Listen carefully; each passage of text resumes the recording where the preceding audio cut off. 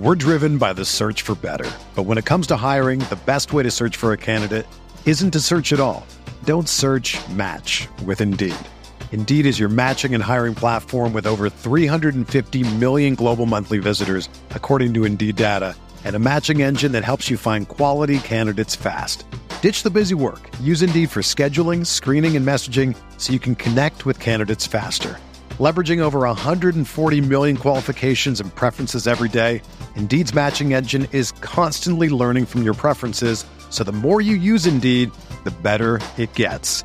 Join more than 3.5 million businesses worldwide that use Indeed to hire great talent fast. And listeners of this show will get a $75 sponsored job credit to get your jobs more visibility at Indeed.com/Blue Wire. Just go to Indeed.com/Blue Wire right now and support our show by saying that you heard about Indeed on this podcast. That's Indeed.com/Blue Wire. Terms and conditions apply. Need to hire? You need Indeed.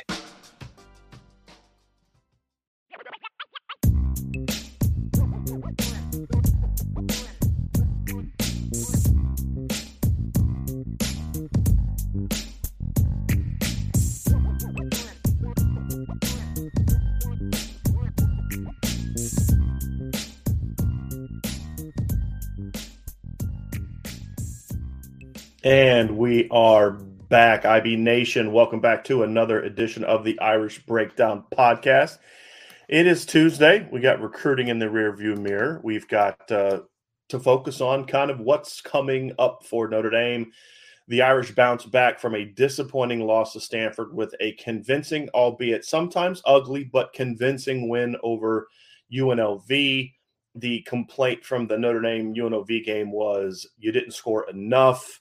You missed opportunities for it to be an even bigger blowout. That's definitely a place you'd rather be than where they were against Marshall. And Ryan, I want to kind of say something about this because the next 5 weeks presents Notre Dame with a huge opportunity. And this season has been very disappointing. And there's no ifs, ands, or buts about it. This has been a very disappointing season for Notre Dame. This team should have been much better than they are. There's no excuses, no backup quarterback this, all this other stuff, right? TCU's playing with their backup quarterback technically. You know, Max Duggan got beat out in the offseason by Chandler Morris, and so he came off the bench. But we're seeing teams go out there with backups, missing this guy, missing that guy, and winning football games. And Notre Dame should be better than they are, plain and simple. As sour of a taste as we have about that, the next 5 weeks present an opportunity either A, add to that negative feeling, or B, to change it. And so what we see over the next 5 weeks is Notre Dame gets a chance to play right now 3 teams that are currently ranked in the top 20. Syracuse being the lowest ranked team this upcoming weekend at number 16. They're only 16 because they lost on the road to Clemson by 6 this past weekend, 27-21, a game they led almost the entire game. Outplayed Clemson in a lot of different ways, just couldn't put the game away late. So they fell only 2 spots. Really. I think they were 14 going into the week. They only fell 2 spots to Clemson, who's number 5. Then, of course, Notre Dame plays Clemson the next week, and who's currently number 5. And Clemson will most likely stay at number 5 unless they move up if there's an upset because they have a bye week this week. So at worst, they're going to maybe drop a spot if somebody behind them blows somebody out, but or they could potentially move up a little bit. And then, of course, they end the season with USC, who currently is ranked 10th. USC is coming off of a bye week. Their schedule, they've got very winnable games coming up these next 2 weeks before their back-to-back stretch against UCLA and Notre Dame. We're driven by the search for better. But when it comes to hiring, the best way to search for a candidate isn't to search at all. Don't search, match with Indeed. Indeed is your matching and hiring platform with over 350 million global monthly visitors, according to Indeed data, and a matching engine that helps you find quality candidates fast. Ditch the busy work. Use Indeed for scheduling, screening, and messaging so you can connect with candidates faster. Leveraging over 140 million qualifications and preferences every day, Indeed's matching engine is constantly learning from your preferences, so the more you use Indeed, the better it gets. Join more than 3.5 million businesses worldwide that use Indeed to hire great talent fast. And listeners of this show will get a $75 sponsored job credit to get your jobs more visibility at Indeed.com/Blue Wire. Just go to Indeed.com/Blue Wire right now and support our show by saying that you heard about Indeed on this podcast. That's Indeed.com/Blue Wire. Terms and conditions apply. Need to hire? You need Indeed. I never dreamed I would talk this much about coffee, especially since I'm not really a coffee drinker. But ever since we first tried Trade Coffee, my coffee-loving wife is not only hooked, but I've even started to drink coffee, and I've got my mom hooked on it as well. Let me tell you about Trade Coffee. It's a coffee subscription service unlike anything you've tried before because they partner with top independent roasters to freshly roast and send the best coffees in the country direct to your home on your preferred schedule.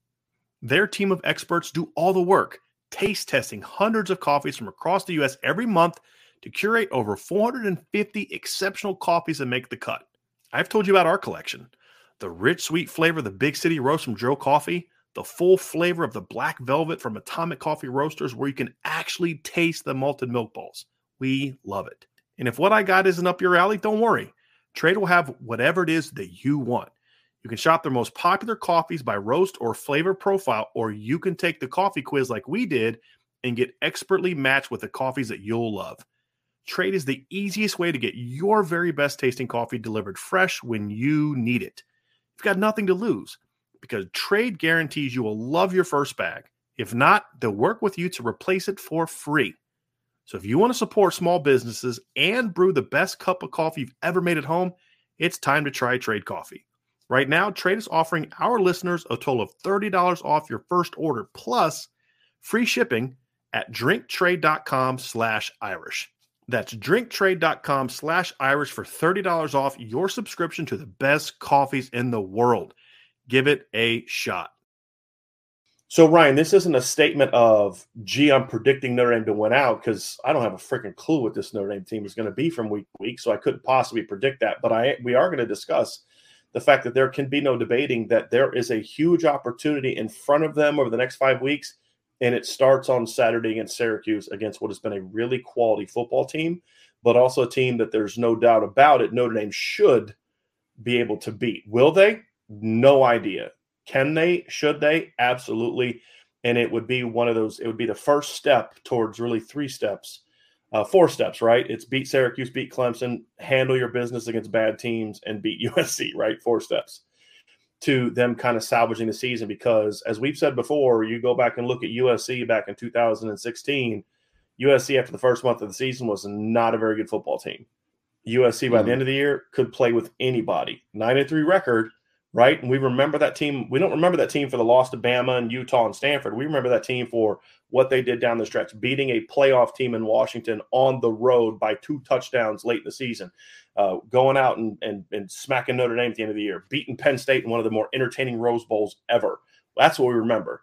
And it's the same thing as here with this Notre Dame team is we're gonna be able to look back and say, hey, this is the moment that they turn things around or not, right? I mean, those are the 2 options. And Syracuse here at number 16 has a great opportunity to be a first step to that because it is a ranked opponent. It would give Notre Dame a second win over a ranked opponent if they could do it. And as I said, this is a beatable, a winnable, very winnable game. UNLV, to me, Ryan, the thing that we have missed, in my opinion, in our frustration, because I'm frustrated with that game, they should have hung a 60 spot on UNLV. UNLV is not worse than Marshall, in my opinion. No, they're not. Now, Jacob Brunfield not playing. They're a different kind of team. Marshall's better on defense. UNLV's better on offense. But they didn't play well, but they put UNLV away early, which is exactly what they should have done, but didn't do against Marshall. So even as disappointing as it was clear growth from where they were early. Now we're still waiting on them to take that final step to start playing like the team they're capable of and start racking up some W's against some quality opponents. And Syracuse is going to be that first chance to do that. Well, I mean, Brian, we talked about whether it was the North Carolina defense or it is UNLV or whatever it is, you know, what BYU ends up looking like now comparative to what Notre Dame thought they were going into that football game, is we've kind of have put those games on the back burner and said, okay, well, let's see it against a good team, right? Against a good opponent in a big game. And although Clemson and USC are going to be bigger games, Syracuse is a great indicator, man. If there has been legitimate growth, and how much legitimate growth there has been at certain spots, because this is a team that we just saw.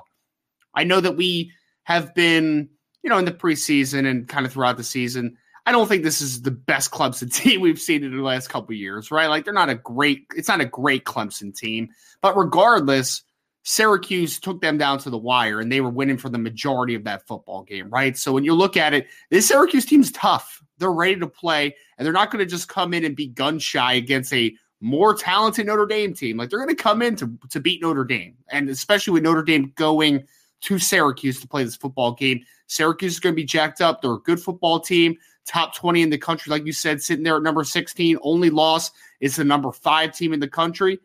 It's a good Syracuse team, and this is a great test for Notre Dame because Syracuse is not going to roll over, man. This is not what we thought this game could be.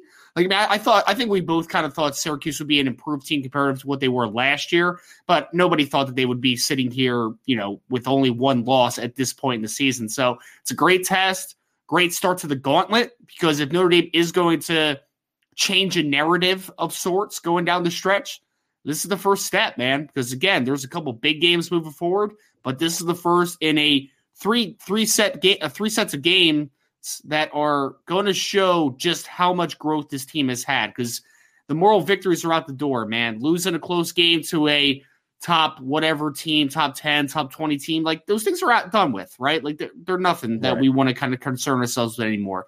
If Notre Dame is really taking steps forward, they're going to come out and they're going to be decisive against this team, and they're going to be ready to play, because I know that Syracuse is going to be ready to play Notre Dame this weekend. Oh, there's no doubt that Syracuse is going to come to play on Saturday, Ryan. I mean, zero doubt. Anyone that thinks Syracuse is going to come out this weekend and not be ready for this game is I'm not going to say anyone that thinks that, because I literally don't know of anyone that thinks that. I know of no one that thinks that they're not going to be ready to play.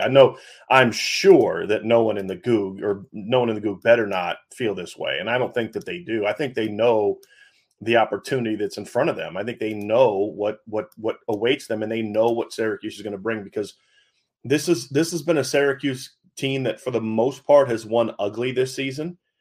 They benefited from Devin Leary being out in an ugly but convincing win over NC State. They won ugly against Purdue. They won ugly against Virginia. But you know what? I'll take an ugly win over any other kind of loss any day of the week. And that's what this team does. They know how to win because they're well coached this year. They're schemed up really well on both sides of the ball, and they play hard. And they got this little sawed-off nose guard that we're going to talk about, Kevin Darton. And this kid's like 5'11", 266. And I'm just watching him whoop center after center week after week with just quickness and effort and leverage. And that's who this Syracuse team is. Like, he, to me, is the epitome of who the Syracuse team is, right? Just he sums up this team. They're not the most talented team. They're not the biggest team, the strongest team, the fastest team, but they are tough. They play hard. And they're athletic to a degree. They're not like super athletic, but they have some athleticism in spots. And they are going to maximize their ability as a football team. And as we saw on Saturday against Clemson, they're if they weren't afraid of Clemson at Clemson, they're not going to be afraid of Notre Dame in the Carrier Dome. They're just not. So if Notre Dame's going to win this game, they're going to have to earn this win. It's not going to be a hangover game for Syracuse. It's not going to be anything like that. They're going to have to earn this win. And again, it's just that opportunity where this is a chance for Coach Freeman to kind of show, okay, yeah, we may have hit some bumps in the road early in my tenure. I'm not happy about it, but I was able to identify what the issues were and fix them.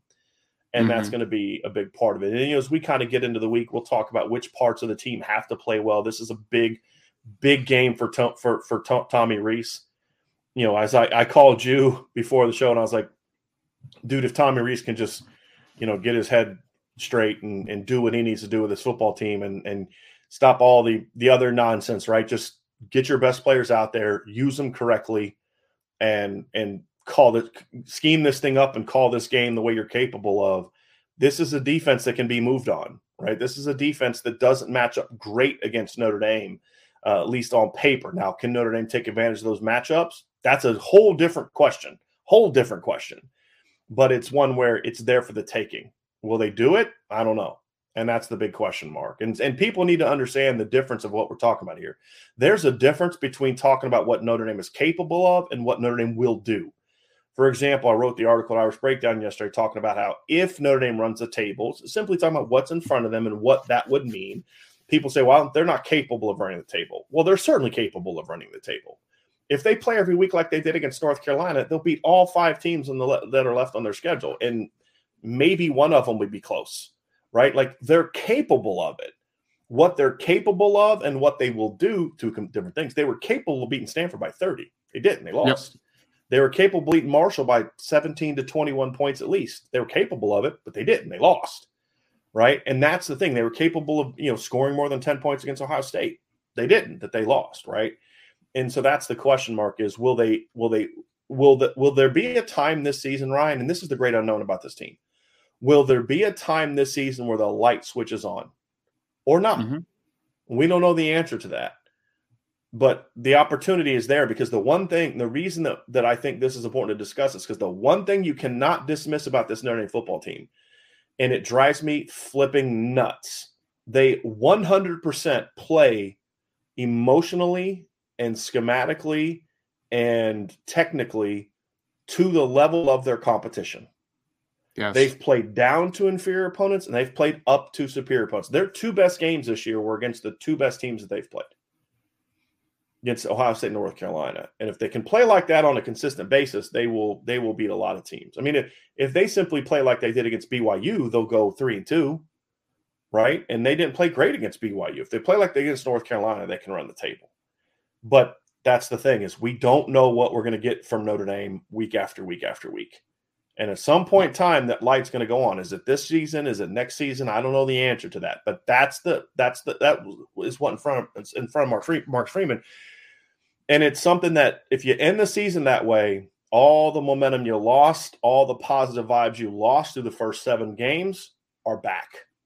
And that's the opportunity that awaits this team. And I was somewhat encouraged by the UNLV game in that a couple players and positions that I was concerned had checked out after Stanford played really well. So it gives me a glimmer of hope that this team realizes what's in front of it. And here's the thing. Here's a selling point for Marcus Freeman to some of the veterans. Hey, bro, when NFL scouts watch your film this season, what games do you think they're going to watch the most? Probably Ohio State, North Carolina, Syracuse, Clemson, and USC. Mm-hmm. So most of the games that teams are going to watch of you are on your schedule coming up. What are you going to show them? That's what I'd flat out say that to them. You got to give them something to play for. There's no conference championship. There's no playoff. You can't really talk about New Year's Six bowls. You're 4-6. You didn't receive a single vote last week in the top 25, nor should you have, by the way. You got to give them something to play for, Ryan. So that's kind of my long rant on that. This is where we're going to find out the ability of the leadership of this football team and the coach on this football team to motivate these players and give them something to play for, because they have a chance to leave their mark on this program. And they have a chance to leave their mark on Marcus Freeman's tenure. But what's that mark going to be? They're going to leave a mark, Ryan. It's just we don't know what kind of mark it's going to be. Yeah, that's a great point, man. I would say this, especially for the scouting side of things there.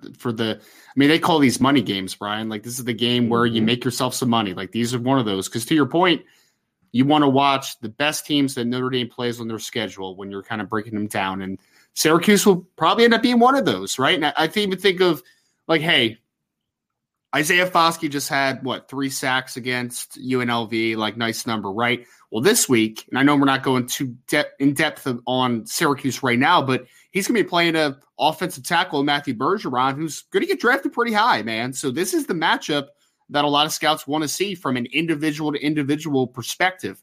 And then after that, Brian, like, that's one of my biggest thing that we've talked about so much is the fact that, like, I feel like I didn't adequately adjust my thoughts to, like, how much of an adjustment Marcus Freeman would have as a first-year head coach, like the mistakes that you make, the adjustments that you need to make along a stretch of a season, that type of stuff. I feel like I missed the boat on some of that to a degree. But because Oregon is the exact reason why you say, no, you didn't miss the boat. They didn't do what they were capable of. You can't say, well, 36-year-old defensive coordinator, never been a head coach.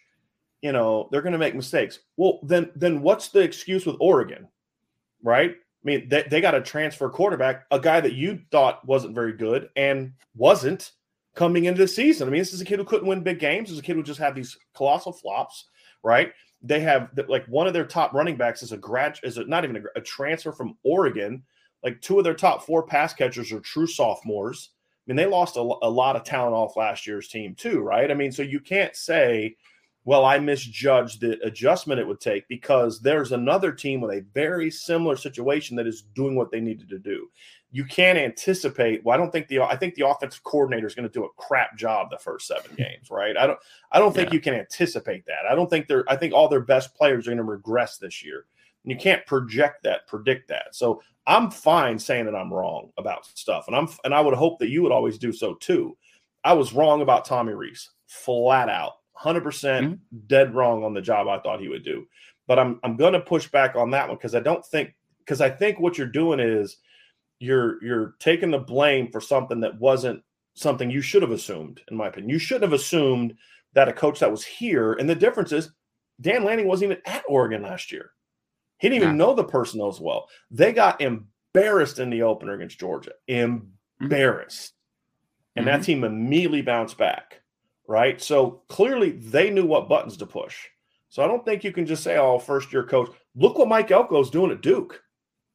Yeah. Right? I mean, so for every Marcus Freeman and even worse, Mario Cristobal and Brent Venables, there's a Dan Lanning, there's a Mike Elko, who are very similar situations that have, to me, overachieved with their football teams this season. So I think this is more about they didn't handle their business than people assuming wrongly that, or missing the boat on what was there, what we should have assumed that these things would have happened, because there are similar instances where those things didn't happen. So why did they happen there and here? Right? I mean, why didn't Oregon have the same issue? Oregon's offensive coordinator is not that much older than Tommy Rees. No. He hasn't been calling plays that much longer than Tommy Rees. Right?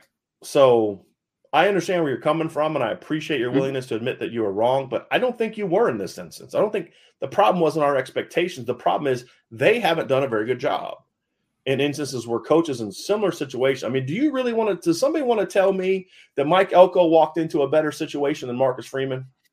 Does anybody really want to tell me that Oregon's roster top to bottom is just this great roster top to bottom? No. Can't do that. So I appreciate your willingness to do that, Ryan, but I'm not going to let you fall on your sword this time. This wasn't a you problem. It was a them problem. It wasn't a me problem. It was a them problem. Man. I'll take it. I'll take it. Yeah. One thing I am looking forward to seeing, though, Brian, is not only just from the coaching staff perspective on how you rebound and how you kind of continue to get through this adversity. I also want to see who the leaders are on this football team, man. Like I feel like I've talked about this in nauseum every single podcast that we've done, but it's true for me. Like there's a lack of juice in a lot of areas. I'm still waiting to see who are the de facto leaders of this program, and not even only for 2022, but it doesn't have to be a captain. Like I don't need to see Isaiah Foskey necessarily be this guy, right? Like I need to see some guys though that take ownership and withstand the adversity to go to where you need to go, right? So whether that is a freshman, sophomore, up to a senior, I don't care who it is. I just want whoever it is on this football team to show their face down the stretch here, right? Going against a Syracuse, going against a Clemson, going against a USC. Who are the guys that are going to stand up with their chest puffed out, even though you're 4-3 right now, and say, doesn't matter what we've done up until now, today it's different.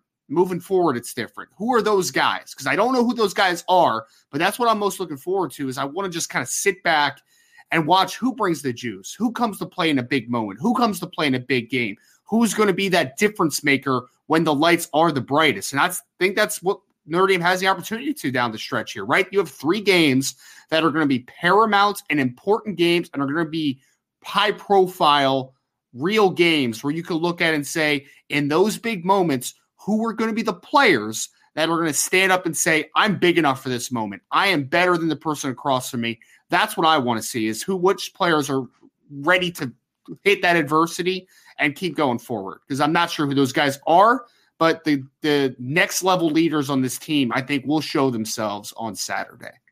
Yeah, no doubt. No doubt. And that's what's going to be fun about it, right? Hopefully, at least anyway, fun. But that's going to be the big question mark. And that's how they can present themselves. So that's what awaits them. Look, if you can't get fired up for this kind of game, then there's much bigger problems, and it's not just coaching, it's players. I mean, look, there comes a point in time where I don't care what your coaches are saying or doing. You've got an opportunity on national television against a ranked opponent to go out and show something. And we've heard for years about Notre Dame players, hey, we didn't care about the coaches, this was about us. Well, they need to tap back into that mantra, Ryan, and that's something I'm looking forward to seeing. Now, the team that they're doing that against is a good football team. This is a good Syracuse football team. It is not a team, to me, that is a world beater. It is not a team, to me, honestly, it's not as dangerous of a team as the one they played in 2018, but it's a completely different type of football team. That was a high-octane scoring team that had really good ends and a good secondary. It was a passing-oriented team with Eric Dungey. Eric Dungey was probably the biggest running threat on that football team. This team is more of a run-the-football type of team. Their quarterback is a good runner, but Sean Tucker's a good runner. Their young freshman running back, who doesn't play a ton, is averaging almost 9 yards a carry. But this is a team built around playing physical, tough defense. Now, the one thing that's similar is the secondary. Yep. Syracuse has strangely been producing really good secondaries for most of the last decade, especially the last half of the last decade. That 2018 team had like Andre Cisco. They had a really quality secondary. This secondary is arguably the best on Notre Dame's schedule, arguably. And the thing is their best player hasn't even been playing great so far this year. Garrett Williams. It's other guys that have stepped up and played well. The Rutgers transfers had a really good season so far. So this is a quality football. Yep. This is a quality football team, Ryan, that is certainly beatable, but you're going to have to earn it. They're going to make you earn it, and that's the thing I like about this Syracuse football team. Mentally tough, man, and it's a interesting one too, Brian, because for me, you watch this Syracuse team, you're just kind of like they came off of a rough season over the last couple of years. They've been down for a little bit, and there was a lot of people that were talking before the season, like, is their coach on the hot seat? Is Dino Babers a guy that if it has another down year is out of the door? And he was on the hot seat to a degree. Yeah, Brian, when you have that type of situation, teams just pack it in, man. Like that, this could have been like one of those lame duck situations where you're like halfway through the year, like, Dino's out. Like that could have been the situation that you're in. But this, I got to get myself ready for where I'm transferring to, or who the next coach is going to be, or whatever the case may be. Yep. Exactly, especially with so many of these kids, because, Garrett Williams is probably going to be in the 2023 NFL draft. Sean Tucker is probably going to be in the 2023 NFL draft.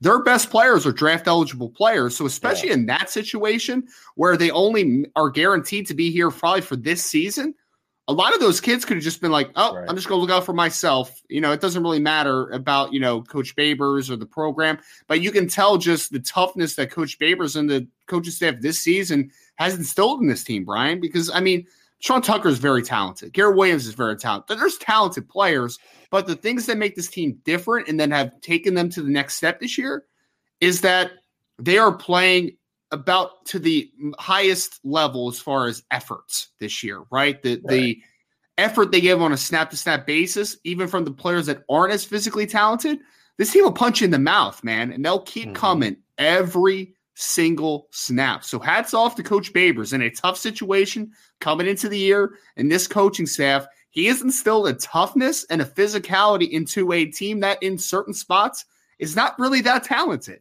right? Like they're not. And they've just played hard every single week. And even last week where they fall short to Clemson, they came out early in that game and they punched them in the mouth, right? Like they did, a team that's much more talented than them. So this is a team that's going to test you for 4 quarters.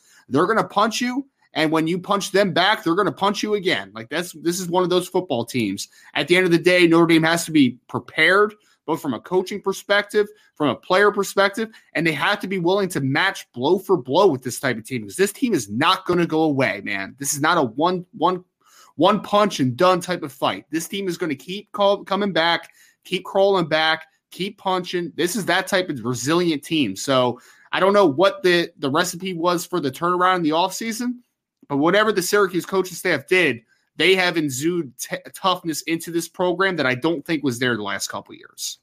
There's no question. Mental toughness, physical toughness, all of it, Ryan. I mean, their offense last year had some physicality to it. They were a pretty good running team, but they couldn't throw the ball at all.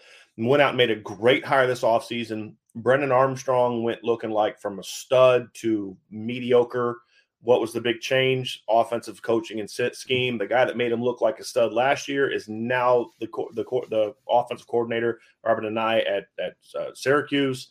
Now, all of a sudden, Garrett Schrader last year couldn't hit the broadside of a barn, started 12 games, actually started 10 games, but played in all 12, passed for just over 1,400 yards last year, and was more of he was a runner. He was an old school quarterback. He was an old school running quarterback. Now he comes out this year, and all of a sudden the kid knows how to throw the football, and he looks like the top 300 player that he was coming out of high school. He's already, in 7 starts, has already surpassed his numbers last year in passing yards and touchdowns. And his passer rating has jumped up from 113.7 to 164.82, a perfect example of why a guy's production doesn't always equal he doesn't have talent. Sometimes guys have talent. They're not being coached or put in a good position, okay? Because this is the same football team as was last year. They didn't get a mess of transfers this offseason. The only transfer that I can think of that's really making much of a big difference is the safety that we talked about who transferred over from Rutgers. Yep. Most of the guys making an impact on this football team are dudes that were already here. They're just being coached up better now, being put in the same position. The really dynamic offense that Virginia had last year, everybody's back, and they stink. What's changed? Coaching. Yes. That's what's changed. And that's what I like about this football team. You know, their defensive coordinators now in year 3. They started showing this last year, Ryan. Look, they had 2 defensive players, Garrett Williams and Michael Jones, that were on Garrett Williams on both of ours. I had Michael Jones on my preseason all-opponent team, right? So Matthew Bergeron, the left tackle, was also on our preseason all-opponent team, and Sean Tucker was in that conversation, and if it wasn't for Travion Henderson at Ohio State, would have been on it, and he's outplaying Travion Henderson this season. Yep. So this is a team that does have some talent, but top to bottom, it's just not the kind of roster that Notre Dame shouldn't be able to beat. Now, again, whether they will or won't, that's a whole different conversation. So back to Syracuse, Ryan. Let's talk about just kind of – we're going to intro them a little bit. First of all, Syracuse is 6-1, as everybody knows. They're ranked 16th in the country. They started their season with 6 straight wins, beat Louisville at home 31-7, had their first true road game of the season against UConn, won 48-14. Then had 4 straight home wins. They beat Purdue 32-29 in a game that I believe was like 9-6 going into the fourth quarter. Ended up being 32-29. Great back and forth fourth quarter game there between those two teams. Then they won an ugly game against Virginia, 22-20. I believe Virginia missed a field goal late in that game with a chance to win it, I believe. Or maybe Syracuse hit a field goal late. I can't remember which way that direction went. Then you go next to Wagner, who was maybe 59-0. We'll talk a little bit about Wagner again. Played NC State at home, who they beat 24-9. Now, the asterisk there is NC State is a completely different football team without Devin Leary. They didn't have Devin Leary in that game, but they still scored 24 points on what has been a pretty game NC State defense this season. And then, of course, last week jumped up. Was it 21-10 at one point in time against Clemson? Couldn't put them away, missed some opportunities on short fields after turnovers to really put Clemson away. Couldn't do it. And Clemson battled back and came back and won that game. So they're 6-1. Their only loss being a road loss by 6 points to the number 5 team in the country. So this is a quality football team. But I've had some friends say, "Wow, they're winning with smoke and mirrors." I'm like, I don't really think so. Like, they've earned their wins. They weren't fluky wins. You know, they had to make some plays in those wins to come out on top. So I think they're a quality football team. Let's take a look, Ryan, at where they stand statistically. So this is sort of a first glance look at Syracuse. You'll see their ranks here. Offensively, they're a middle of the road ACC team for the most part, which again, ACC is an offensive oriented conference for the most part. So 5th in points per game, 9th in yards per game, 3rd in yards per play. That's a very interesting number right there, Ryan. You don't often see that kind of gap in yards. 6th in rushing yards, 5th in yards per rush, 7th in passing yards, but they're 3rd in passing yards per attempt and 3rd in passer rating because they don't throw it a ton. They don't run a lot of plays on offense. That's the thing, and I mean, Ryan, if you have some ideas as to why, I think part of it is they kind of play a bit of a ball control type of look. They're not a team that really pushes the tempo. I think that's part of it as well. I think that you look at their 3rd down offense is middle of the road, 6th in the conference. Their red zone touchdown rate on offense is 5th in the conference, and they're 4th in the conference in fewest turnovers. So solid offense, but nothing that knocks your socks off because that's not how Clemson's won this year, right? I mean, Syracuse has won again. They beat Purdue by scoring 32 points, but they had 9 points going into the 4th quarter. They beat Virginia and only scored 22 points, only scored 24 points in a win over NC State. The only game where they've scored over 31 points in a win was against a really bad UConn team and an FCS team. That's it. So they're not a high-octane offense. Their 33.9 points per game is also misleading in that they scored 59 points against Wagner. So that's gonna kind of take away from it. I mean, if you just look at it from you take Wagner out, they drop down to 29.7, which still ranks them 5th in the league in the conference. If you look at it only against what teams have done against FCS opponents or FBS opponents, but that certainly plays a role in who they are. It's this number of it's over here, Ryan, though, is what makes this football team. But before we move on, you want to say something about the offense? Go ahead. Oh, no, I was just going to say, Brian, I mean, that's the only thing I can really come up with is that this team is just a run-oriented kind of ball control type of team. Because, I mean, when you look at the stats here on both sides of the football, I mean, they're not giving up a ton of yards, but they're not really, they're not piling up yardage either, despite having a pretty good yards per play average, to your point, right? So I think that we're looking at a team that knows their identity. They have a pretty good offensive line. They have a really good running back, and they have a quarterback that is kind of a dual threat kid that can also hurt you with his legs as well. So I guess that's the only reason I can really come up with, man, is that that's their style, and I think that they're true to that, which very different though than to your point though earlier, I was at the 2018 game with Syracuse when they played against Notre Dame, and that was a very high octane, we're going to throw the ball around the yard type of look, right? That's what Coach Babers had typically done during his course of his career as an offensive play caller. And then this year, I know he's not calling plays, but just a very different fundamental team offensively than what we've seen in the past with Coach Babers, which is kind of interesting just to kind of look at.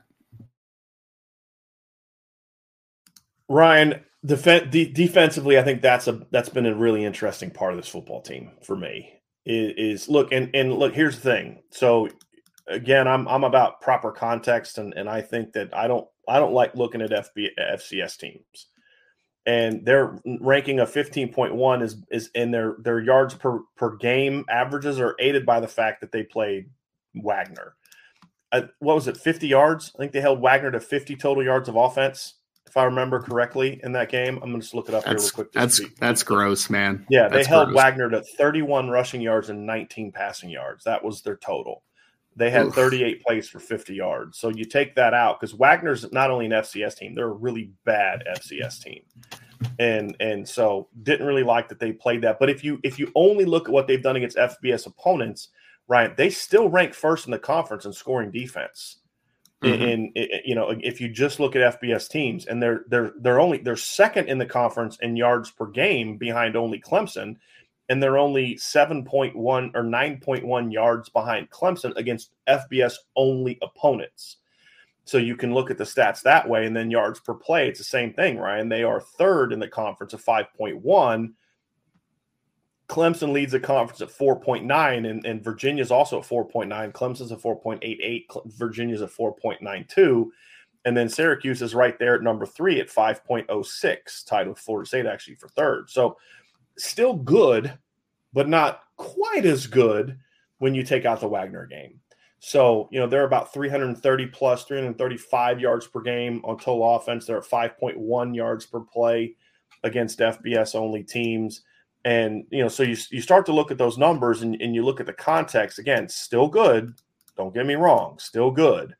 But it's not quite as dominant when you look at what they've done against people not named Wagner. So, rushing yards, they go from 4th to 6th in the conference if you look at rushing yards against FBS-only opponents. Same thing is true if you look at their pass defense against FBS-only opponents right now. I believe when you look at their right now pass yards, they're first. They would drop down to second in passing yards. Now, again, only 4.5 behind Syracuse. But again, it's they're second in yards per attempt in that situation, and they're third in rating. So some categories where they're first, second, they drop down a spot or two. Quarterback rating, they stay the same. The point is, yes, it alters the numbers a little bit, but it doesn't change the story. Because the story is they're still a really good ACC. I mean, to me, the second best defense in the ACC. And I'll say this, they're not as good as Clemson because they're not as dominant up front. But I will say this, they're the most balanced defense in the ACC because they're good at all three spots. Clemson's just elite on the defensive line, and Syracuse isn't elite anywhere, right? They're just pretty good at a lot of different places.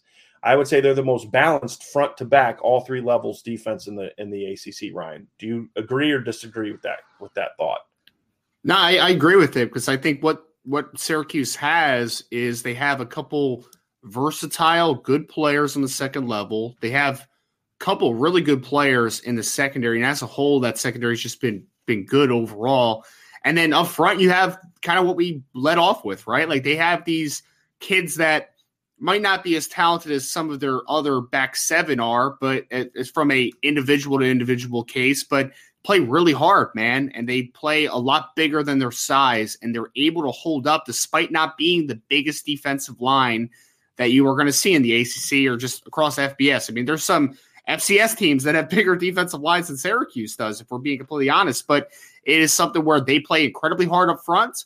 They have a couple really nice players on the second level that are really good college football players. And the secondary, they have probably 2 to 3 guys that are probably going to play NFL football down the line, right? So when you're talking about front to back, Brian, I agree completely because in the worst spot, technically, right, up front, Syracuse still has guys that make plays, man, and do their job. And that is something that can't be quantified enough at times, right? Like this isn't a team that is really good in the secondary, pretty good on the second level, and then just bad in the front. Like they play up to the other 2 levels of their defense up front, and they do that based upon effort. So I agree with you. I think that there's a good mixture of talent in certain spots, but also a lot of effort in others. And I think that they play up to a standard, which is what you've been seeing this year. There's also been a level of consistency with his defense this year, Ryan. I mean, if you take away the Wagner game, I wouldn't say that there's necessarily a single game where I'm like, wow, that was dominant. Like they just completely overwhelmed that team, like we've seen from some Notre Dame teams. I mean, they've given up 6.2, 4.4, 6.3, 4.3, 3.7, and 5.3 yards per game or yards per play against opponents this season. And that's good, right? That's definitely good. And anytime you're holding a team under 5 yards per play, you're doing a nice job. But then you look at it and you're like, look like Notre Dame last year, and you look at some of the games they had, it's very similar to to me, they're very similar to the way Notre Dame was down the stretch last year, where Notre Dame never had any like, wow, just light you up type of performances, but they were just really steadily good week after week after week on defense. And that's what I like about this team is they're not, their overall stats are not like padded by any, like, because that's why I want to take out the Wagner game, because I think that's always sort of the thing that people can look at and say, well, they played this team and they beat them 59-0, et cetera, et cetera. That's why I wanted to take out the Wagner game and give their stats in context to not having the Wagner game in it, which is still pretty good. Like first in points, second in yards, I think third in yards per play. Those are all still really good numbers, right? But the thing I like about it, Ryan, is there's no other game against an FBS team where they just played lights out, held that team to 205 yards, and that padded their stats. There isn't that type of performance from this team. Like kind of like where, Notre Dame last year, had that 4-game stretch, in where they were more, I said there was a consistency where there were no lights out performances, but during that stretch, Notre Dame held opponents to 184, 278, 224, and 227 yards of total offense. And Syracuse hasn't really had like a lot of – actually, I was looking at they've had some games like that, but against kind of bad teams. But there's been no game where they held some team to like 150 yards, some bad team to like 150 yards. And so when I look at it, I think it's that level of consistency that I really like from this team. If you look at Syracuse's defense, they gave up 485 yards to Purdue and 450 to Clemson. A lot of those yards for Purdue came in the fourth quarter. Second half, but especially the fourth quarter. Clemson had a lot of plays late. So they're vulnerable, but I think they have a level of consistency that I really like. And I think that's the thing that really works for this football team right now. So that's what you look at when – hold on a second. We got to make this little note here real quick. But that's what I kind of like about this football team is I like that level of consistency that they bring to the table. So that's kind of a first glance look at Syracuse. That gives you a simple taste at kind of what their schedule is and then what they kind of do statistically. And then next, what we're going to do next is we're going to kind of take a look and talk a little bit about the Syracuse offense and a little about the Syracuse defense. And we'll jump into some specifics of what you can expect to see from this football team. We're going to start with the defense. And Ryan will be back here in a minute, but this is we're going to start with the defenses because we're going to start with the side of the ball that I believe and that Ryan believes, I'm sure, is the best part of this football team. This is the side of the ball that to me has them successful, and that is the Syracuse defense. So just base structure, they list themselves as a 3-3-5 defense. They are in no way similar to what you would think of a 3-3-5. And we talked about this the other day. We'll refer to it again today. It is very rare that I have seen them this season against any quality opponent where they only have 3 guys on the line of scrimmage. So what they'll do is they'll take either their rover occasionally, but more often than not, one of 2 linebackers, and it's not always the same guy. Sometimes it's Marlowe Wax that'll do that. Other times it's Derek McDonald that'll do that. But one of their linebackers will come up off the edge and kind of give them a 4-down look. They don't often do it so some teams that are 3-3-5s around will still stick with their odd front and then just walk a guy down. They don't play a lot of pure odd front on defense. Part of it is because it's good coaching. They're small and they're not a very big football team. So that's part of it as well. I mean, their nose tackle is 5'11" and 266 pounds.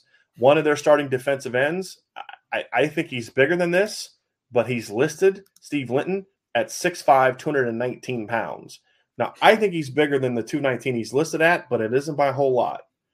And then their other defensive end on their depth chart, starting defensive end, Caleb Okechukwu, is 6'4", 268. He's their big guy. Their backup nose guard, Elijah Fuentes-Cundiff, is 6'4", 267. The backup to Steve Linton, Jadius Greer, is 6'6", 233. And their backup defensive end to Okechukwu is 6'4", 247. They're not big. Their linebackers are 225, 224, and 239. So they're not a real big team, but you know what they do? They coach to that. They are not going to fire off and just stay vertical. They run a ton of line games. They're going to twist and stunt and fire and just move all over. They are more, to me, more of a 4-down. They're 3-down personnel that plays a lot of 4-down looks. That's what I think of they're a 4-down alignment out of 3-down personnel. That's what I think from a base structure standpoint that this Syracuse team is. They know they're small. They also know they're quick, and they coach to that. And I think they do as good of a job as any team in the country, in my opinion, at coaching to their personnel, Ryan. That's something I really like about the Syracuse defense. If I didn't see the depth chart before I started watching film on Syracuse, I would have thought they were just a 4-2-5. That's what I would have thought, right? Like that's stylistically what they are. They have the 2 really nice inside linebackers. They have an outside. Well, they use 2 different linebackers to your point of playing on the ball a little bit, right? So they kind of rotate that a little bit. But regardless, I mean, they're always in 2 linebacker sets for the most part. They'll have the rover in the game at times. But, I mean, they are a 4-down. They're giving you 4 defensive linemen. And, I mean, it works, though. It really works because what they have, Brian, I mean, to your point is they're quick. They know it.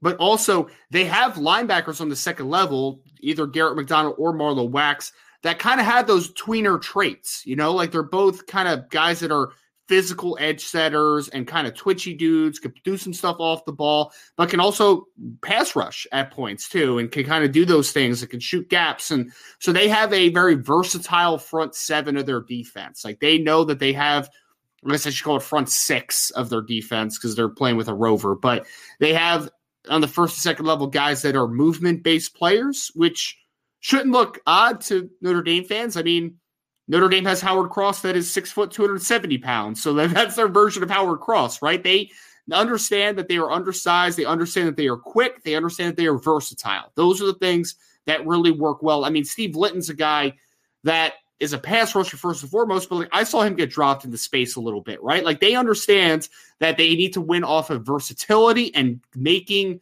teams uncomfortable with movement. And they do that really well. And I think the key is the linebacker room. I think the linebacker room in their front six, front seven, however you want to qualify it, they give them a lot of versatile ability to play a couple different fronts and give them multiple looks and give them multiple movement. Guys like Marlowe Wax, they're the keys to this defense, in my opinion, of how they want to play up front. And that's what they make their living off of, man. That's what their hat's on. They are a versatile front that is going to give guys multiple looks. But to your point, Brian, you're talking about a four-man front more often than not. It's just who is going to be the fourth man down. That's something that you're not always sure about. Spring is in the air at Littleton Coin Company, and we want to help you brighten your collection.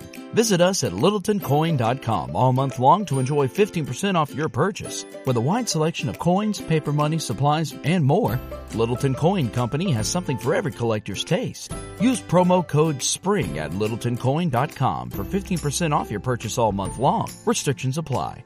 Littleton Coin Company. Serving collectors since 1945.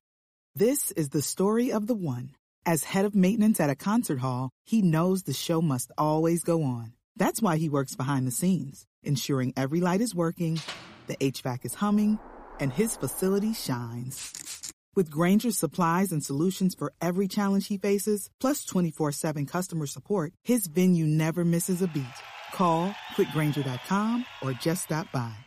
Grainger, for the ones who get it done. We're going to show some clips here from Purdue and Clemson just to kind of give you a sense. The reason I picked these two teams because I think formationally they're a lot more similar at times to Notre Dame.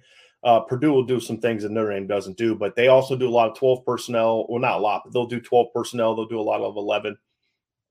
And so I just wanted to kind of show some base looks. Now, look, Syracuse is going to line up in a lot of different ways at times, but there is sort of a base structure out of which they kind of align, and you see that right here. So you can see their three down front. It's clearly not an odd look in this certain circumstance. On this particular play, it's Devin McDonald, I believe, that's down in the you see a linebacker list. And the funny thing is they'll put him to the strong side, Ryan, but they'll sometimes put him to the strong side, and then the tackle is inside of the guard. Yeah. And it's like, okay, that's interesting. But then they slant to it. They move to the strength at times, or they'll bring a linebacker down, or they'll fit with a safety in that instance. But you see the two inside linebackers, Michael Jones is to the strong side, Marlowe Wax is to the weak side in this alignment, weak side being away from the tight end. You see the rover out in space, two corners. They have a field safety and a boundary safety. That's what those two words mean. So that's a look against it. This is an 11 personnel 2x2 alignment. So you see a receiver down here, two receivers up here, then the tight end, the Durham kid is right here, and then, of course, a running back. Then you also are going to see them. This is against Clemson. This is out of a 3x1 set. So actually missed a guy there, Ryan. There should be that's actually the rover. That's the linebacker here. So I missed that guy when I was putting this graph together. So this is, again, it's the same look, very similar look, even against a 3x1 alignment out of 11 personnel. So 2x2, 3x1, 11 personnel, you see the same base look. They'll do a lot of cover 2 to the boundary and a lot of cover 4 to the field. They like to bracket the boundary guy, which is what will make a lot of conversation, kind of about how you can utilize that this week. Here's another look here. This is out of 12 personnel against Clemson. similar alignment. Now, Clemson, did you see the times when Purdue, I said Clemson, I meant Purdue. Did you see the couple times Purdue went 12 personnel, sort of with like a sixth offensive lineman? It was very strange. I didn't love that. But this is a 12 personnel out of true 12 personnel. And you can see the alignment doesn't change, right? Still 4-2-5, the 4-2-5 look out of 3-3-5 personnel. Mike linebacker. Now, this is one that Ryan was talking about. This is actually now Marlowe Wax right here, who's normally off the ball in the previous two looks. So in the previous two looks, this is Marlowe Wax. I think Marlowe Wax is right there, Ryan, I believe. Yep. And then in this particular play, he is right here, okay? In this third look, he is now down in the line, and Derek McDonald is off the ball. And Michael Jones is now the Mike. So they'll do some different things there. To Ryan's point, here the linebacker is on the weak side of the alignment, technically, because it's technically sort of an H-back look. They're not calling strength to the boundary or strength to the tight end that's attached. They're treating strength to the 3-by-1 in this particular alignment. And that will kind of determine it. Now, on the back end, their safeties will do a lot of different things. They'll line up. Sometimes they'll have a cornerback here, and then the safety will be here. So they'll do some different things. But structurally, Ryan, this is what you're going to see from Syracuse. It's not super, super complicated. They'll throw some different stuff at you. They'll do some different alignments. They'll bring safeties down to fit off the linebackers, things like that. They don't do a ton from a structural standpoint that's really different. What they do is they do a lot of post-snap movement. Now, it's not a lot of variety of post-snap movement. They don't run like 35 different stunts every game. It's a lot of ET twist, TE twist. It's a lot of slants with linebackers crashing. It's just they know we're small, but we're quick. Like their little nose guard, I was kind of joking with you before. I was like, this kid is just killing Purdue. I mean, just beating Purdue center leverage-wise the whole game. I mean, it's going to be a battle for Zeke Correll. He's going to have to play really well this game. The kid's not real talented. He's just short, quick, and he knows how to use his lack of height to his advantage. And that's the thing is they are going to try to beat you off the ball all game long. And they coach to that. And so and there's the thing, they trust their secondary immensely. They put their corners on a lot of islands. They'll put their safeties on a lot of islands. I would say their base coverage is 24, Ryan, 2 to the boundary, 4 to the fields, their base coverage, but they'll play cover 1, they'll play some cover 3, they'll play some like robber type stuff. They'll mix it up a little bit, but I think that's kind of their base structure, and they're going to ask their corners to play a lot of man coverage, and they're going to put their slot safety, so if we go back to this look right here, for example, there are a lot of ways as an offense you can get this guy matched up against this guy one-on-one. A lot of ways. But you know why they'll do that? Because this guy, these two safeties, especially him, where am I at? Especially him, pretty good cover players. And so, we've talked about how Stanford's safeties were really good run defenders. I think the Syracuse safeties are solid run defenders, but they're pretty good in coverage. And so I think that's what makes them effective is they trust their secondary to line up with you and play man. Now, in the fourth quarter, Garrett Williams got smoked twice by Charlie Jones. So I think that obviously played a big role in that too. I believe it was Charlie Jones, right? Isn't he 15? Isn't Charlie Jones 15 for Purdue? Yes. Yeah. He beat him twice. Beat him on a post route for a big play and then beat him for a long touchdown up on a go route. But, for first 3 quarters, he was locking those guys down. So, Purdue passed for a lot of yards against Syracuse, 424, but I would argue over 100 of those, well over 100 of those yards came on 2 plays in the fourth quarter. So they can be beat, but Notre Dame hasn't had receivers show that they can play like Charlie Jones so far this season, Ryan. That's going to be the interesting thing. But there are a couple matchups that could be very interesting. But I love that they trust their secondary. If you're Notre Dame, you got to find a way to take advantage of that. But that's also what makes them difficult to defend because they can put more resources into the box if they need to, Ryan, because they do trust their secondary. And that's where that's one of the things that helps them be the movement and the fact that they can insert numbers are the 2 things that I think have made their run defense pretty good this year. Now, it's been pretty good against teams that aren't really good at running the football. We saw what Clemson was able to do to them last week, who's not even a great running team, but a better running team. So they're vulnerable there. But they have ways built into what they do to protect themselves a little bit if they need to. Well, and you have 4 quality players in the secondary. I mean, first and foremost, right? Like you mentioned Garrett Williams. Garrett Williams is going to be a draft pick next year. Talk about Deuce Chestnut, who's only a sophomore, the other corner. He's a good football player, man. He's a New Jersey kid originally. Elijah Clark is a transfer from Rutgers, who's a good quality football player. And then Jihad Carter, the free safety that you highlighted there, kid's got a little bit of range on the back end, which is pretty nice to kind of watch, right? So you have 4 quality members of that secondary. And I think the best part of it, Brian, is I think that actually, as a whole, they play better than maybe what they even are individually. You know, like I think that Garrett Williams is a really good player when he's on and healthy. But as a whole, the secondary just really trusts each other, I think. You know, like they look like they really kind of play off of each other well, which is why they're able to do so much up front, to your point, right? Because the one thing, they've adopted this new style of like, hey, we're not going to get beat deep. We're not going to let up explosives. We're not. We're going to let you kind of pick the, you know, we're going to give you the flats occasionally because they are a heavy 2-4 cover, you know, two man type of team. Like that's what this team wants to do. And in that situation, you're going to give up some of the flat stuff. But the one thing that I love about Garrett Williams, especially, and Chestnut does this well, is that they'll come up and they'll tackle, man, and they'll rally to the football. They'll give up some yardage, but they're not going to give up the explosive. So this is a game where Notre Dame has to force them, secondary-wise, to be uncomfortable. Because like you said, there is matchups that Notre Dame can create, and there's not going to be a lot of opportunities, I think, to create explosive plays in a vacuum. But what Notre Dame has to do in this game is to take advantage of those opportunities when they present themselves and to force this secondary to be uncomfortable. If you just let Garrett Williams sit back there and cover 2 or cover 4 all day, that's it, man. Like, you know, no one's going to get on top of him, and he's just going to protect himself, you know, and he's a good football player. But making him uncomfortable, making the safeties uncomfortable, getting them into positions that they don't want to be in, that's the key for Tommy Rees in this offense this week. Is you have to scheme some stuff up where you make the secondary members uncomfortable. Because if they're just sitting back and they're 2-4, 2-man, whatever they want to play, cover 3, they're just going to be sitting back there and just waiting for an offense to make a mistake. You have to be advantageous against the secondary, which is what makes them so good, in my opinion.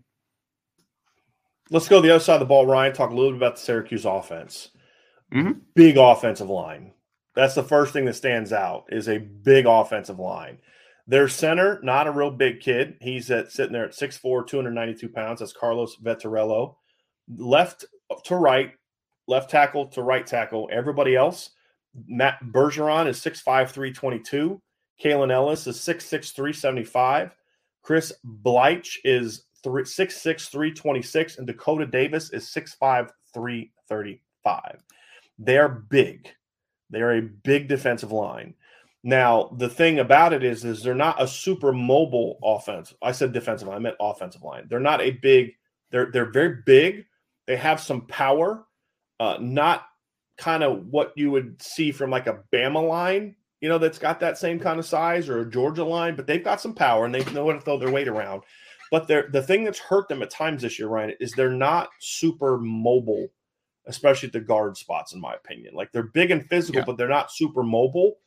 And they have had some issues kind of, I think, at times, teams that attack them, either shooting gaps or blitzing linebackers, teams that have some quickness can give them some problems. And so I think that's something that to me has – I wouldn't say it hasn't killed their run game because their run game is good.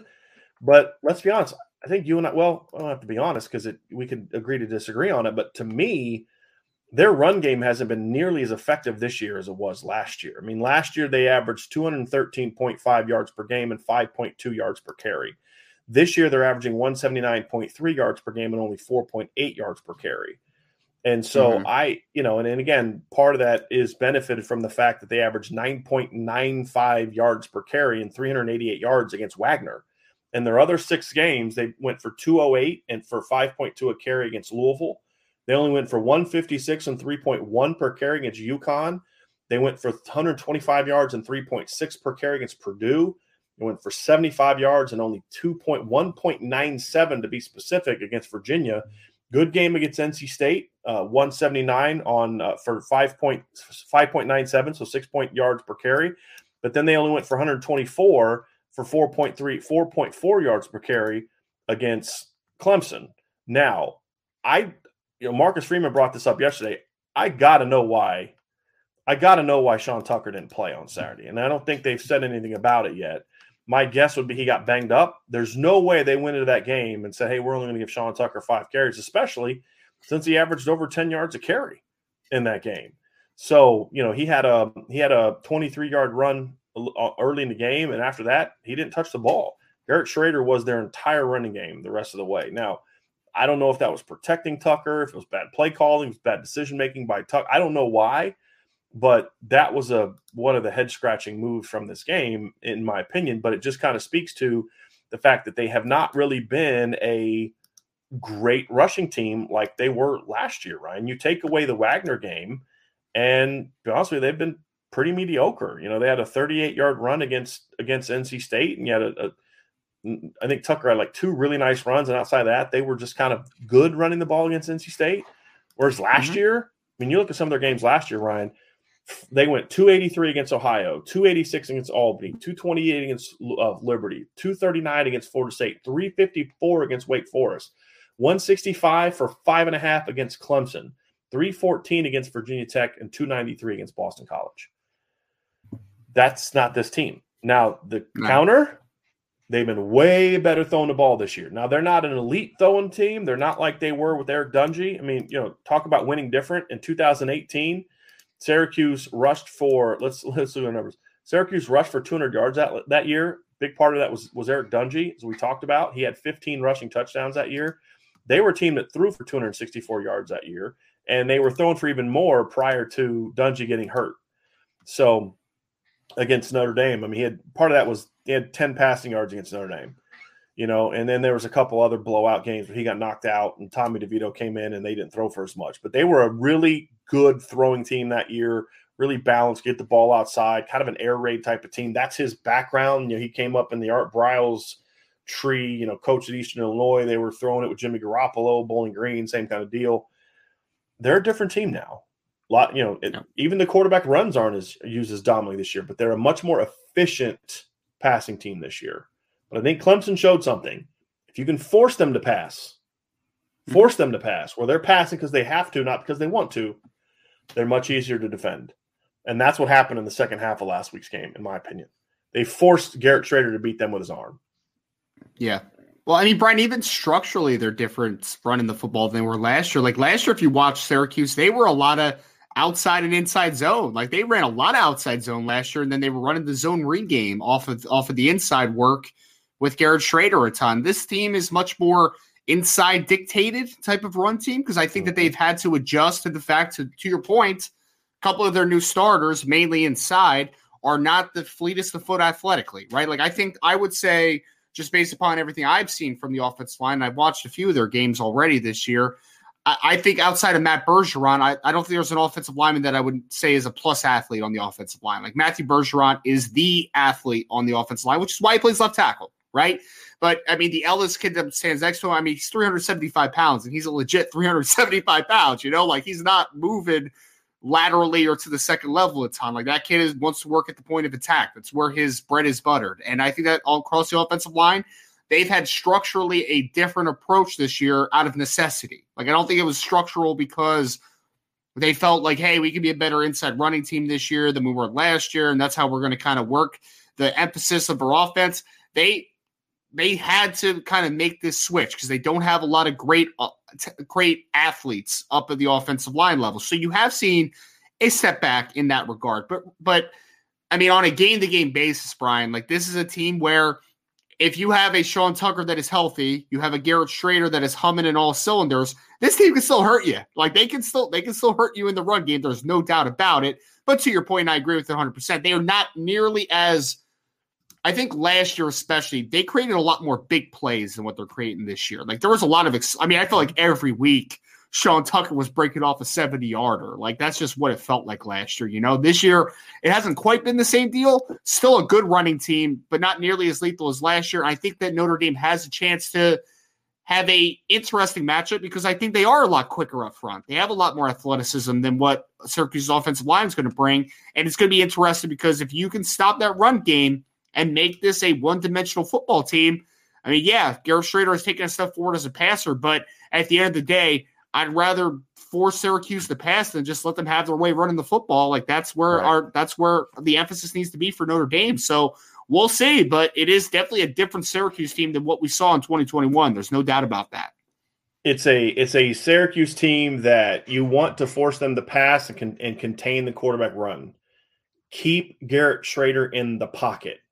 I don't think is capable of beating you if he can only play from the pocket. I don't. We saw him have some nice balls in the first half against Clemson. He played with a pretty clean pocket, but even then, I mean, a lot of their points I felt in that game were built around, short fields and mistakes by Clemson. I mean, look, Clemson tried it. I felt like, man, it's like, is Clemson trying to give them this game? Like, I felt like Clemson was doing everything they could to let Syracuse win that game, and Syracuse wasn't obliging in that contest, Ryan. But I mean, you look at Syracuse. They had a couple good, lengthy drives in the first half, but one of their scores was on a 90-yard fumble return for a touchdown. Right, they had two good drives in that game, but other than that, I mean, they didn't really take advantage, in my opinion, of good field position. And it's kind of, it was like, at least last week Notre Dame was getting points. In those drives, they were at least, they were getting points. I mean, you look at the second half and, Clemson fumbles the ball and Syracuse recovers it. Syracuse starts their drive at their own 20-yard line after a Clemson fumble. Clemson throws a pick and Syracuse starts at midfield. They go 3 and out. It's just like you had some missed opportunities in that game where you really could have done some stuff with the ball and you just weren't able to take advantage of it. And so those are the things that you look at and say, boy, those are some big missed opportunities that you had to move the ball and get some points. And they couldn't grind out the tough yards against Clemson either. Turned it over on downs on their first drive of the game. Now, again, that was against a really good Clemson front seven. Yes. Will Notre Dame's front seven be able to play to that ability? That's the question. But I find it interesting that a run game that's just built on sticking between the tackles isn't as good as it should be. I mean, it sounds like we've kind of talked about that with Notre Dame, right? Where if you lack diversity in the run game, it's going to be harder to create space and to create those big plays. And Syracuse can grind out yards. They're just not ripping off the big runs that they used to. I mean, Notre Dame fans have seen Sean Tucker. He ripped off an 80-yard touchdown run against Notre Dame in 2020. Okay. I remember him. I was like, oh, okay. Yeah. Of course, Chris Tyree countered back with a 94-yard touchdown in that game. Sure. And Clemson has continued to give him the ball more and use him in better ways where Notre Dame has not. But Sean Tucker's still having a very good season. It's just not – it's just a different kind of season than it was last year, Ryan. So it makes it interesting. On the outside, good weapons on the outside. They have Oronde Gadsden. The second he doesn't go by Oronde Gadsden Jr. He goes by Oronde Gadsden the second. They listed him as a tight end on the depth chart. He's listed as a receiver on the roster, and they use him like a slot receiver, but I don't know why they list him as a tight end. He's not lining up and kicking out 9 techniques, right? I mean, that's just not he's he's 216 pounds. He's not right. Exactly. Exactly. But they have some good players. They have 2 big kids, Gadsden 6'5", 216, Damian Alford 6'11", or 6'6", 6'11", 6'6", 211. So they have some weapons there, Ryan, at receiver, and then they have some shorter guys that are good players and can move around. But Gadsden's by far their top weapon. He has 37 catches. Right. The next closest guy in catches is Sean Tucker at 28.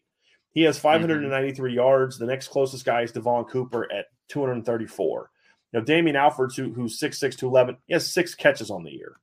Right, Courtney Jackson's their other starting receiver. He has 12 catches for 168 yards.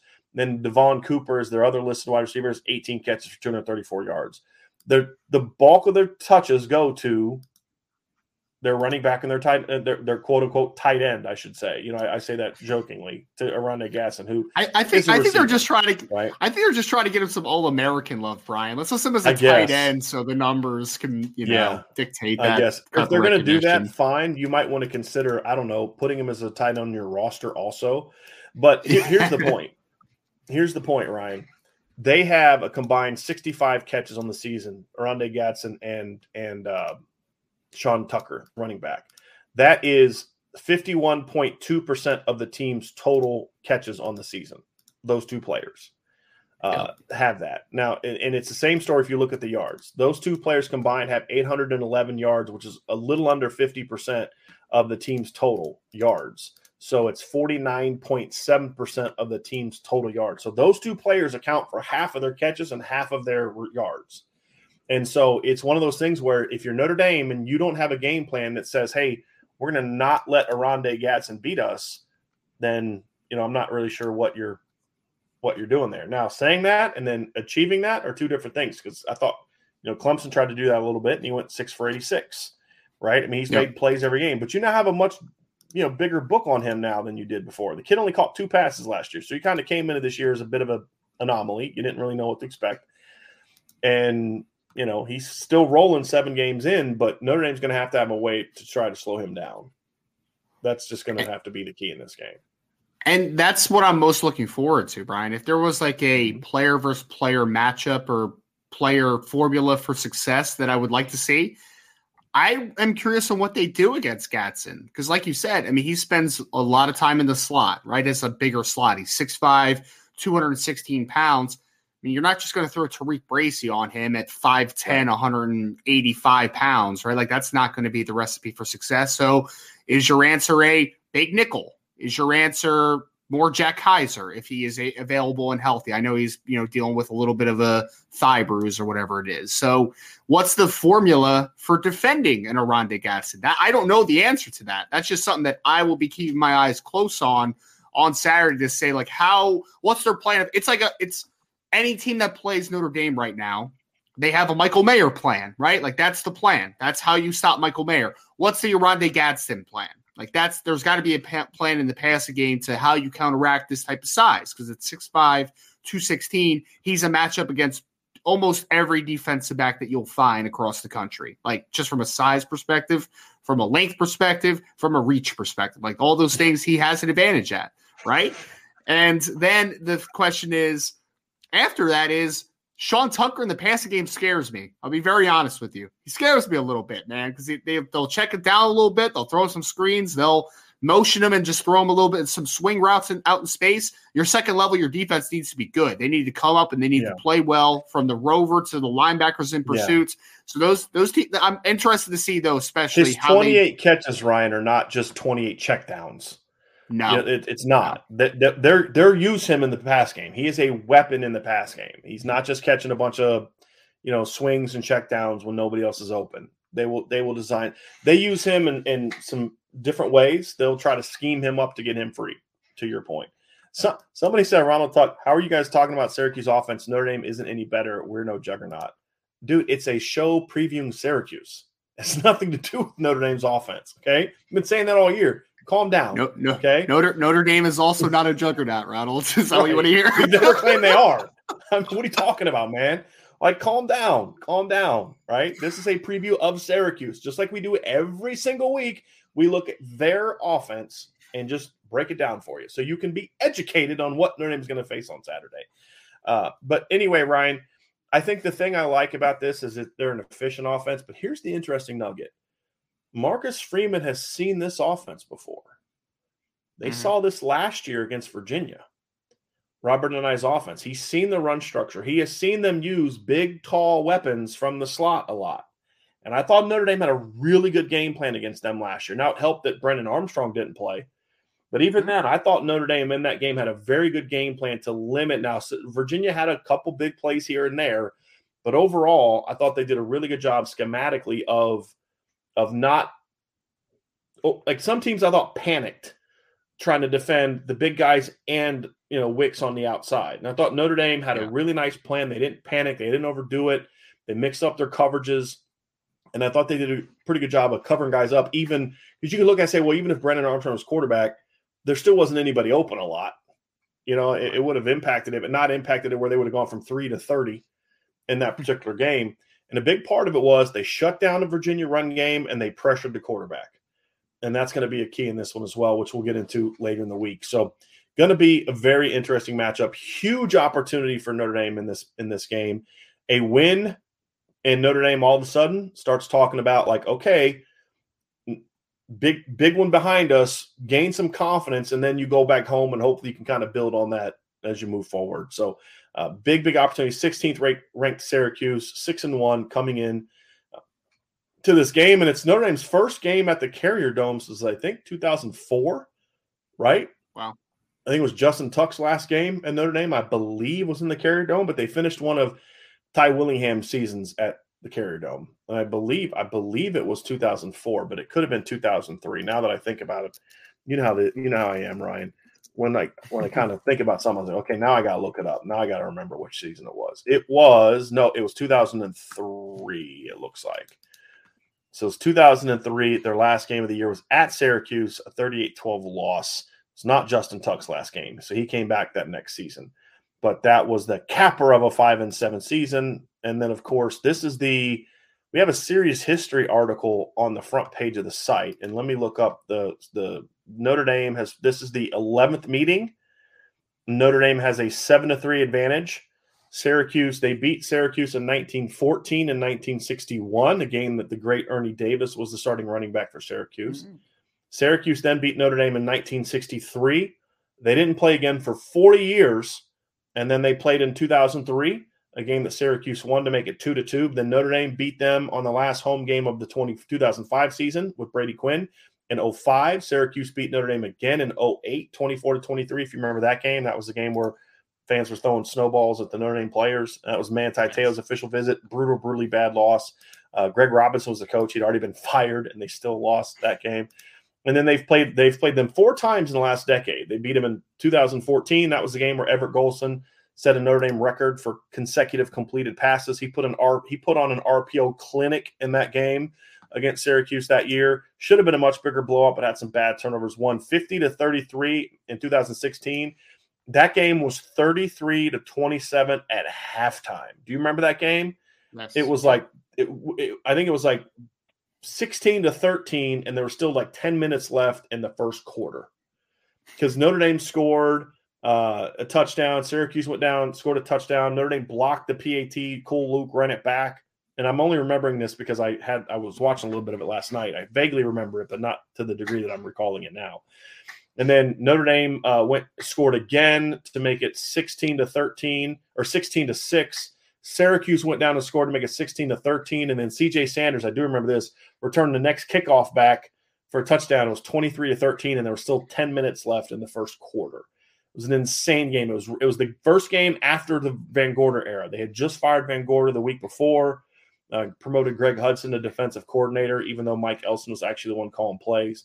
Deshaun Kaiser, I think, first play of the game, hit Equanimeous St. Brown over the middle, and he ran for a long touchdown. Very, very entertaining game. Notre Dame dominated the game in 2018 at Yankee Stadium, and then, of course, in 2020, Notre Dame in a very sloppy game beat Syracuse 45-21 which was the last game of the home season for Notre Dame that season. So, first trip to the Carrier Dome since 2003 for Notre Dame against Syracuse. So, that's going to do it for this portion of the show. We're going to have a mailbag coming up next. We've already got a dozen questions and comments already starred. If you have some more questions, we're going to work through the list of comments and questions now. But if you have some stuff that you want us to talk about, please feel free to reach out and put your questions in there now. If you left a question really early, if you definitely want us to talk about it, wouldn't hurt to put it in now, and then we'll get to it again. So we'll get to that next. But before we get to the mailbag, make sure you hit that like button, hit that subscribe button, hit the notification bell, and share this podcast.